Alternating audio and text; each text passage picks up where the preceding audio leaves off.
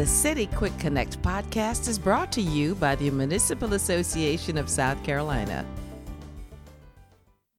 Hey everybody, this is Casey Fields. I am the manager for municipal advocacy at the Municipal Association of South Carolina. Here is the latest from the Dome to Your Home, the association's weekly legislative report for the week of March the 4th. The House of Representatives and the Senate met in regular session last week. Both of the bills related to the South Carolina Tort Claims Act remain on the Senate contested calendar, and both preemption bills are still in Senate subcommittees. The Municipal Tax Relief Act also remains in a Senate subcommittee. The House of Representatives will start its budget debate today. Here are some updates on the advocacy initiatives. House Bill 3132 and Senate Bill 217 were introduced in the House and Senate to give cities the ability to use state and local accommodations and hospitality tax revenue to control and repair flooding and drainage in tourist-related areas.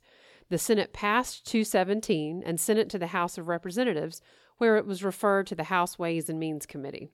Please encourage your House members to support 217 after next week when they adopt the budget. The Local Government Fund Bill, H. 3137, sponsored by a bipartisan group of House members, was introduced to change the local government fund formula to a more predictable funding level from year to year. The House of Representatives passed 3137 and sent it to the Senate, where it was referred to the Senate Finance Committee. Please continue to contact your senators and encourage them to support House Bill 3137.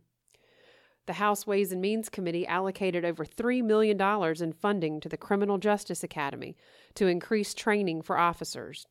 With this additional funding, the Academy can increase capacity and decrease wait times for admitting new officers. The House of Representatives will debate the proposed Academy funding in the budget beginning today.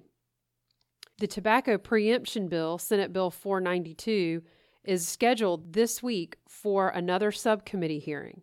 Senate Bill 492 prohibits municipalities from enacting laws related to the ingredients, flavors, or licensing of cigarettes, electronic cigarettes, tobacco products, or nicotine products.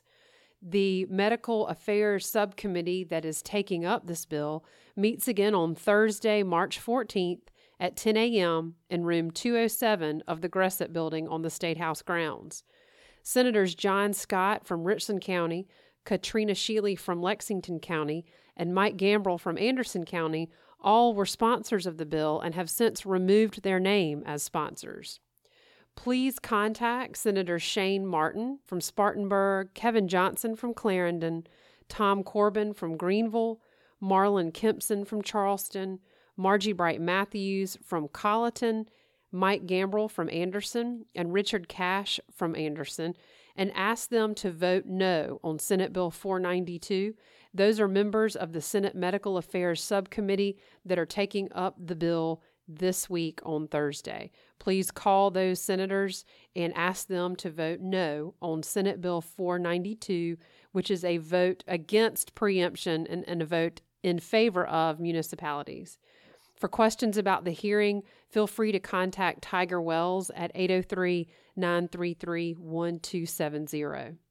Remember, you can always access bills that were introduced last week and bills that received action from a subcommittee or a committee through our legislative tracking system.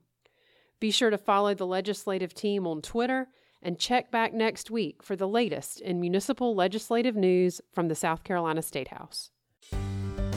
The City Quick Connect podcast is one of several ways the Municipal Association keeps you informed of the opportunities and issues impacting South Carolina cities and towns. Learn more at www.masc.sc and stay up to date with the association's latest happenings on Facebook, Twitter, and Instagram.